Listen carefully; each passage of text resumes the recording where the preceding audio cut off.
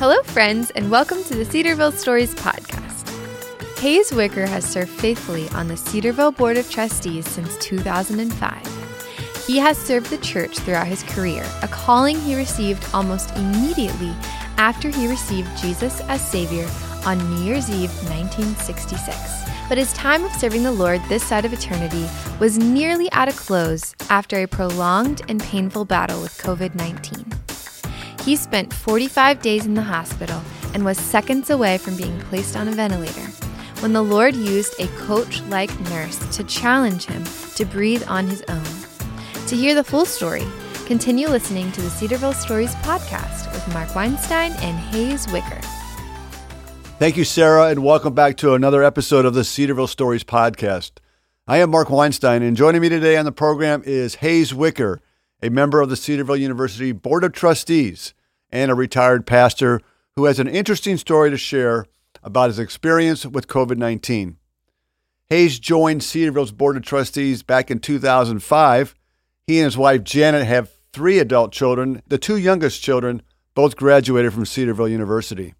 Now, one unique fact about Hayes that might be a surprise to many listening to this podcast is that he may be the only trustee who has stayed in a Cedarville residence hall during his trustee meetings. Perhaps Hayes will share more about this on the podcast. But for now, with that said, it's a pleasure to welcome Hayes Wicker to the podcast. Thanks for joining me today. Thank you, Mark. It's great to be with you and to share in all the great things that the Lord has done, and hopefully we'll have a good time doing it. We will have a great time. And actually, before we get into the conversation about your journey with COVID, Hayes, I need to ask, why did you stay in Lawler Hall during trustee meetings back in, I'd say, 2015 and 16? Well, I wasn't camping out, and I wasn't trying to make Lawler great again, as I said in chapel one time. But My son-in-law was the RD, and my daughter, and of course, the Lord allowed them to adopt little Ruby Jane. And I'd rather stay there than in the finest hotel in Ohio. So it was great to hang out, and that's an easy time to get to various meetings. Just walk across the street. You may know my source for that information. It was Scott, your son-in-law, and I think you stayed there because of Ruby. Well, certainly Ruby. And by the way, I have a son-in-law, Scott, who graduated from Cedarville, and then my son, who graduated also, then married Lauren, who is also a graduate of Cedarville. So we are deep into the Cedarville experience. And then Dr. Paul Dixon is a great friend of ours as well.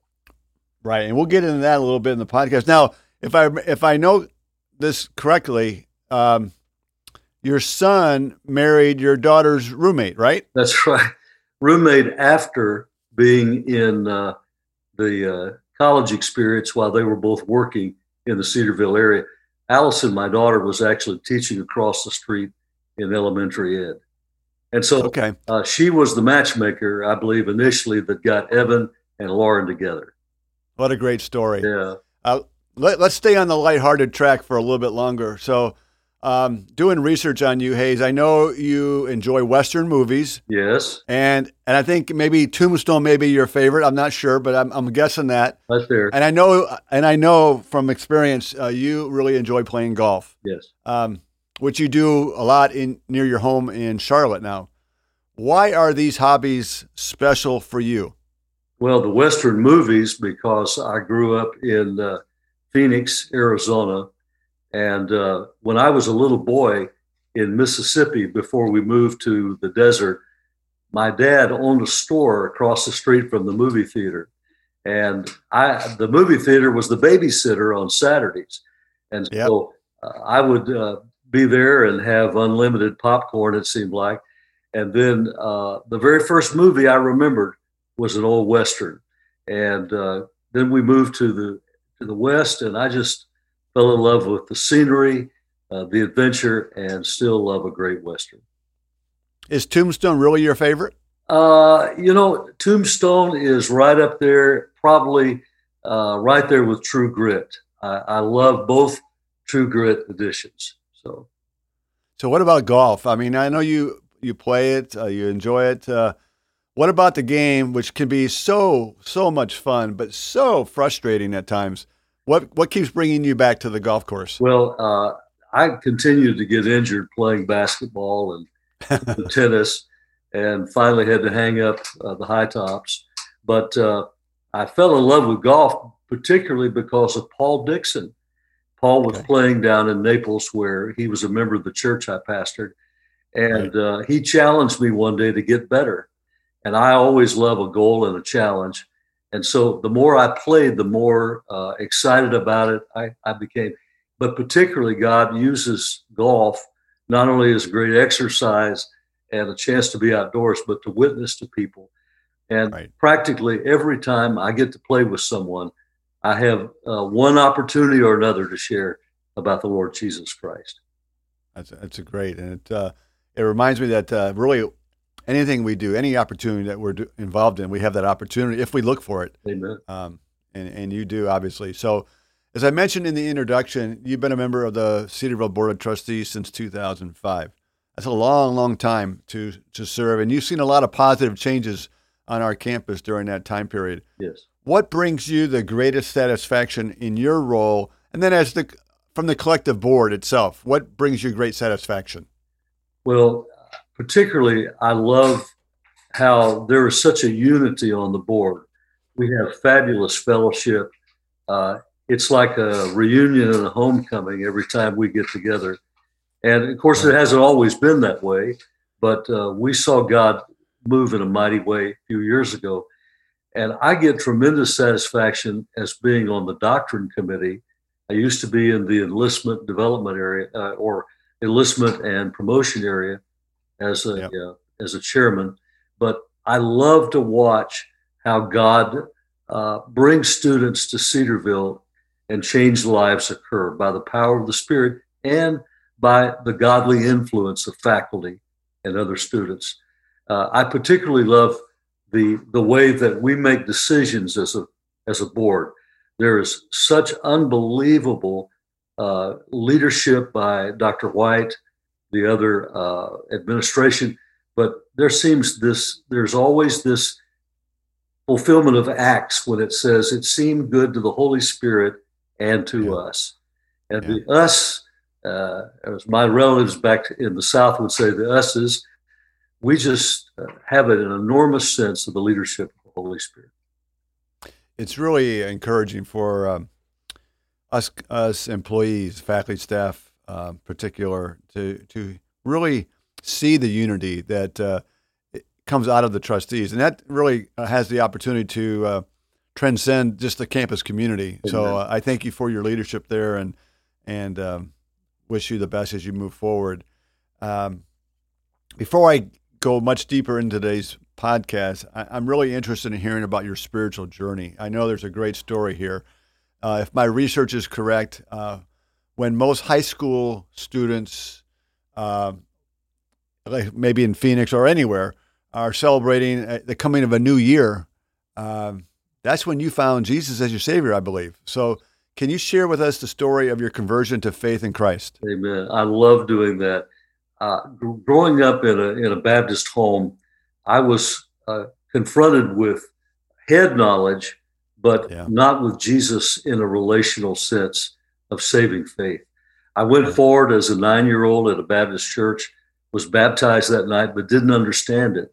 I even took a friend some years later to a Billy Graham crusade. We went down onto the grass in the football stadium. A counselor came to me and asked me if I wanted to make a decision. I said, no, I just brought my friend. And yet the Holy Spirit continued to draw me to himself. And we were able to join a different church that was very vibrant in authentic faith. And I saw in the lives of teenagers and the adults who worked with them the true relationship that they had with Christ, the joy and the purpose they had in their lives. And so at a New Year's Eve party, one of those key leaders who frankly was a custodian at a local high school and never had more than an 8th grade education, looked at me and he said, "God bless you, Hayes." It was just as the new year was coming in 1966. Wow. And without a great deal of understanding.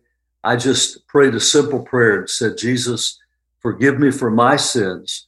I give my life to you. And in that simple prayer, that faith transaction, the Lord came into my heart, changed me.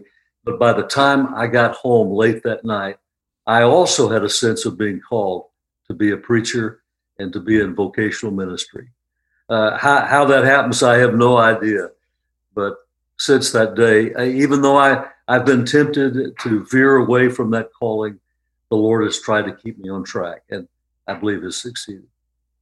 And you're leading me really to a question coming up soon, and that is about your role as a pastor. But before I get to that, I'm interested. So, does each New Year's Eve have a double meaning for you because it's a new year and it's your anniversary or your birthday of your Christian birthday? It's new life. It is spiritual birthday, and though I no longer stay up past 12 to celebrate it, but it's a time when I look back and realize the amazing grace of God. You know, you can see life so much better in the rearview mirror many times. And I think of how, frankly, I didn't know much, didn't understand much, had tried to read the Bible. It made no sense to me. But then when the author came to live in my heart, then I began to understand what he had written as his love letter to me. Yeah. I think it's really neat, and it's not mandatory, but it's really neat when people who have accepted Christ as their Savior can really pinpoint the day, the time, the situation like you just did. Yes. That's really meaningful. So I want to thank you for sharing. As I mentioned in the introduction, you are a retired pastor at this point. You have served pastoral roles for churches in Oklahoma, New Mexico, Texas, and Florida. And during your preaching. What's that? And Arizona.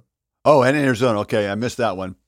But for, I think, your final 27 years, you were the pastor of Dr. Paul and Pat Dixon at First Baptist Church in Naples. Yes, sir. As you reflect on how the Lord used you through your pulpit ministry, what comes to mind? Oh, wow. The amazing, first of all, that God would even use someone like me in ministry, and to experience the hand of God. We saw God bring revival, a mighty move of the Holy Spirit, not only in Naples, but in a little ranch town, county seat town, way back in the 70s when God just broke through in revival. I think seeing changed lives, but also I get an enormous satisfaction out of preaching expository sermons and watching God use that personally either save people or help them grow. I had great joy in building a ministry from the ground up, even though I had pastored some existing churches that were strong and large. When God called me to Naples, it was uniquely to take a small divided church in a rundown building and grow a ministry as God would have it, particularly to follow the principle of experiencing God, to say, Lord, what are you doing? And we want to join you in it. And so I've had an enormous blessing. Even after retiring, I was an interim pastor in the Charlotte area. And so God used that. Even this morning, I've had contact from people in the church there. So it's been a wonderful blessing. And now I'm in a new ministry with Southern Evangelical Seminary as director of spiritual life and adjunct professor of preaching and pastoral ministry and Christian living. And so that's a tremendous joy to pastor students and faculty as well. So tell me more about that ministry, because that's relatively new. When did that begin? Well, Dr. Richard Land, who was the president until just recently when he retired, began talking to me a year ago, actually. And when we moved to the area, we had no idea that we would be living 5 minutes away from the campus. And so he felt led to create really a new position. And I began serving in the fall, but my first actual week, I developed illness, and it was COVID. And so just now I'm starting to get my strength back, trying to get my lung capacity back, and serving again. What were your symptoms when you first found out you had COVID? What was going on with you? Well, interestingly, a little baby named Hayes died at 2 months of age. He was the child of a couple that were in our church in Naples. They asked me to come down and perform the funeral, which I did with, both a sense of joy that the Lord was working in their lives, but also sorrow.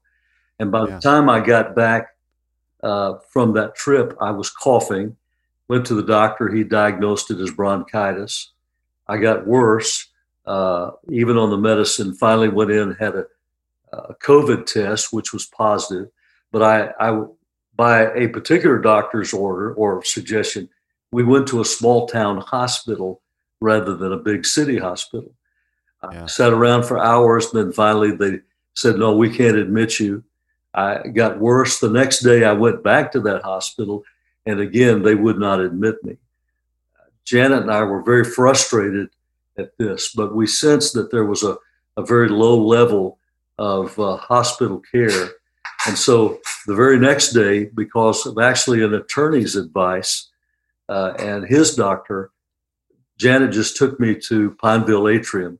They immediately put me in a room, immediately with an oxygen hookup. And within a couple of days, I was in ICU and was very critically ill by that time. But Mark, I see the hand of God in this, because he knew I needed to be in a first-class hospital, right, which could give maximum attention to me and help. And so when God shut one door in his providence, he was planning to put me in this other place. Yeah, it's obvious, especially knowing your story as full as I do, that you needed to be in a major hospital that could really provide you the care you needed. How long were you in the hospital? I was altogether in that hospital 45 days, and then immediately went into a extended care facility for rehab for 2 weeks. Okay, so long time. So just the length of those times really indicates the seriousness of your health at that time. Yes. Was there ever a point in this journey that you lost hope? No, and when you're that sick, and I was very critical and almost went home to be with the Lord. Right. There was an amazing breakthrough by God. And when you're that sick, you're sort of in and out of awareness. It's hard to know exactly what happened on a particular date. Even Christmas came and went. I hardly even noticed it. I was very sick. And just at the worst point of that journey, the Lord brought into my mind a verse, and I couldn't remember where it was, but it said, I will not die but live and tell of the works of the Lord. It also was such a serious time, and I couldn't remember where it was because I had a constant headache and eye ache and couldn't read or watch TV. So I had my Bible, but I couldn't look up the verse. Later, the verse came to me again when I was very sick. And I thought, well, that's a great verse to pray. And the third time, when the Lord spoke, taking his word into my heart, I knew it was a word from the word, not only to pray to God, but to claim from God. And so because I saw it in my head, and then it was in my heart, then it could be in my hand as God began to heal me from COVID. It was Psalm 118:17.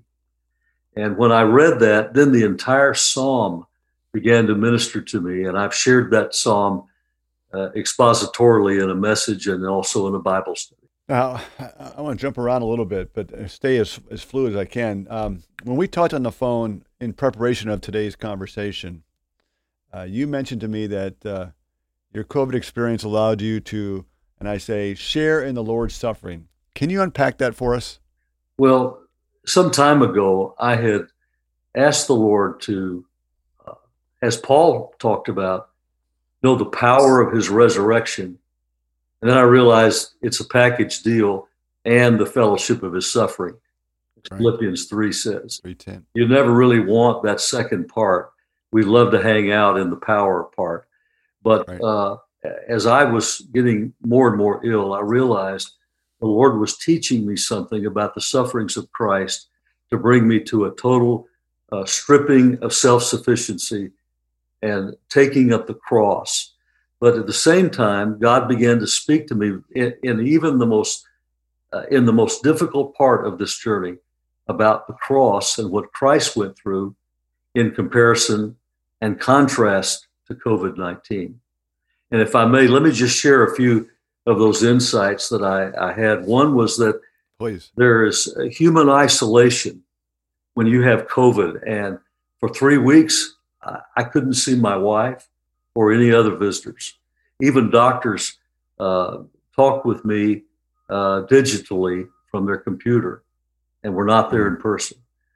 And when you think of what Christ went through, he was isolated on the cross, and even his disciples had fled. And when Jesus said in those brief words to John, "Behold your mother," and to her, "your son," I realized that Jesus, for me, had severed the closest of human ties in order to die for our sins, to take the full measure of his own suffering for our sins. Another aspect of COVID and the cross is extreme pain. There's no way I could experience anything like the cross, of course, but Jesus had this excruciating pain of the nails and the thorns, the mocking, the spitting, the exposure in the elements. And there's a great deal of discomfort, obviously, in COVID as well. And then Jesus had raging thirst. Even now, I have a great deal of thirst for water, but Christ said, "I am thirsty." His mouth was caked with dust, and he could hardly talk in those 7 sayings from the cross. And then another aspect that we often don't think about is the difficulty of breathing. Yeah. When Jesus was on that cross, he had to pull down on the nails and raise up on the nail in his feet just to inhale and exhale. Right. Excruciating. And I lost most of my breathing capacity. Their diagnosis was acute respiratory failure. Most importantly, significantly, this is where the contrast comes in. Jesus experienced divine forsakenness. And in that moment when he cried out, my God, why have you forsaken me?" He was quoting from Psalm 22:1. I never felt God had forsaken me. I never gave up hope. I did at one time sense that I could probably die, and was aware of how difficult this was. But Jesus went through that for us. And one of the most amazing insights to me was that he was quoting in Aramaic what had been written in Hebrew and was personalizing the word of God to his situation in application of what was not only a prophetic picture of how the Father could not behold him because he became sin for us, but also Jesus, in that darkness of the last 3.5 hours of the cross, was experiencing the ultimate wrath of God becoming sin for us who knew no sin. Is it fair to say that at this time, in your brokenness, really, in your physical health brokenness, you were never more close to Christ than you were then? I believe that's really true. I mean, I had nothing to cling to but the Lord. And even when I learned later that the doctors were saying to my family that there was nothing else they could do, and they were just trying to support me. And then family was notified, and Janet was told asked, "Have you made end of life plans?" I still knew that the Lord was with me. And one of my favorite promises is from Hebrews 13, when the Lord said, "I will never, no, never, not ever leave you or forsake you," with that triple negative in the original language. Yeah. Never, ever forsook me. You've always had, professionally speaking, as a pastor, you've always had a platform to share the gospel. Right. Maybe now more than ever, you have a greater platform. How are you using your experiences in the hospital with COVID today and going forward to share the gospel? Well, God wants to use everything in our lives. And particularly that last part of the verse, and tell of the works of the Lord in Psalm 118:17. I have seen God use this, particularly when I talk about COVID to someone. I can then, in testimony, tell what God did. And even on the golf course or at the doctor's office or wherever I get to talk, it is an amazing platform because people are amazed that I'm alive, that I'm doing what I'm doing, and I get to tell of the greatness and the goodness of God. Yeah, absolutely. And then in studies as I speak as well. Yeah, you're a walking miracle, and we're thankful for that. I'm gonna go back to the hospital time just briefly.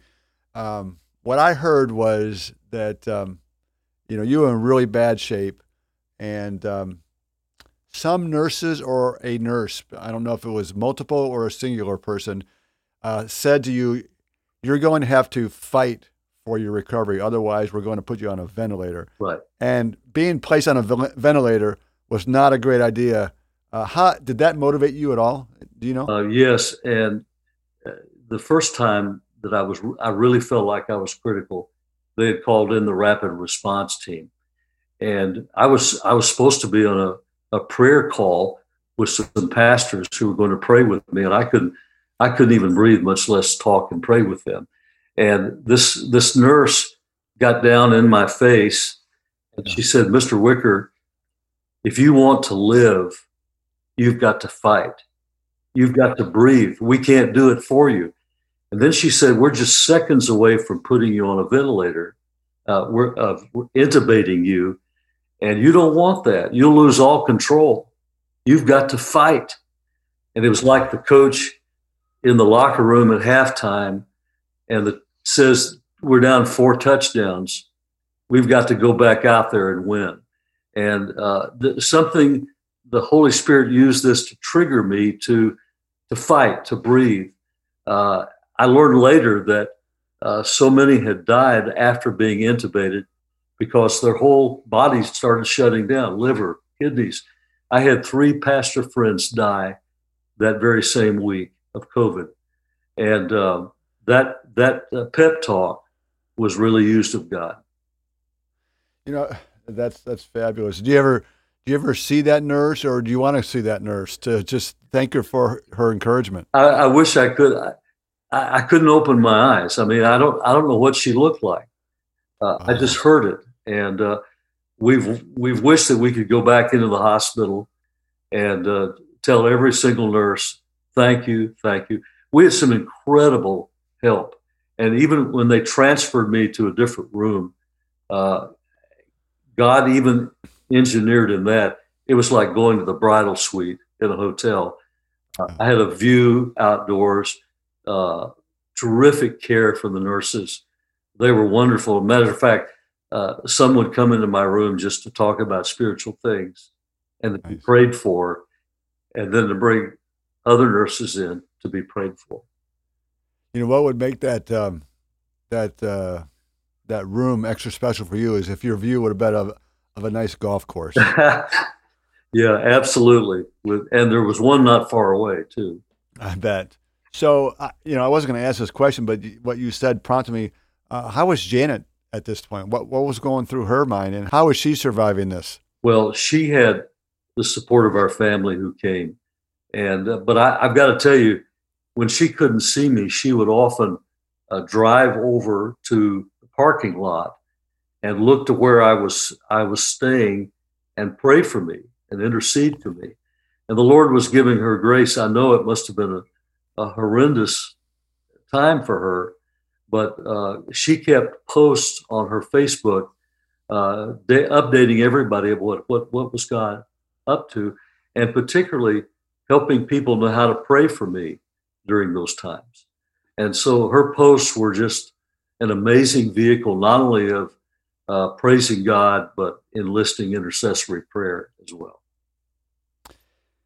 Well, you both have come through a lot, and it's really great. I remember my first understanding of your situation actually came around trustee meeting in May, and yes. You did a video that was played for the trustees that I was able to watch, and it was very moving. So we're glad you're on this side of COVID than before.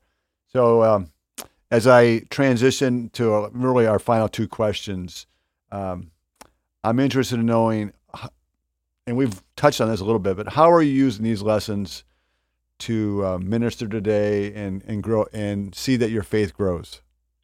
Well, Mark, I'm trying to share with people, students at the seminary, people in churches, friends, that God is sovereign and on his throne. And when we feel like we have hit the wall and there's no hope and no opportunity, God is still at work in that. And if I can use that to give people hope and encouragement and faith, that's a great passion of mine. I'm really, really longing to do more preaching and teaching. And that's, God is opening some doors. I do have some difficulty at times. You'll notice that God's given me such grace. I'm not coughing during this interview. No, you're not. My voice is not choked up as has happened.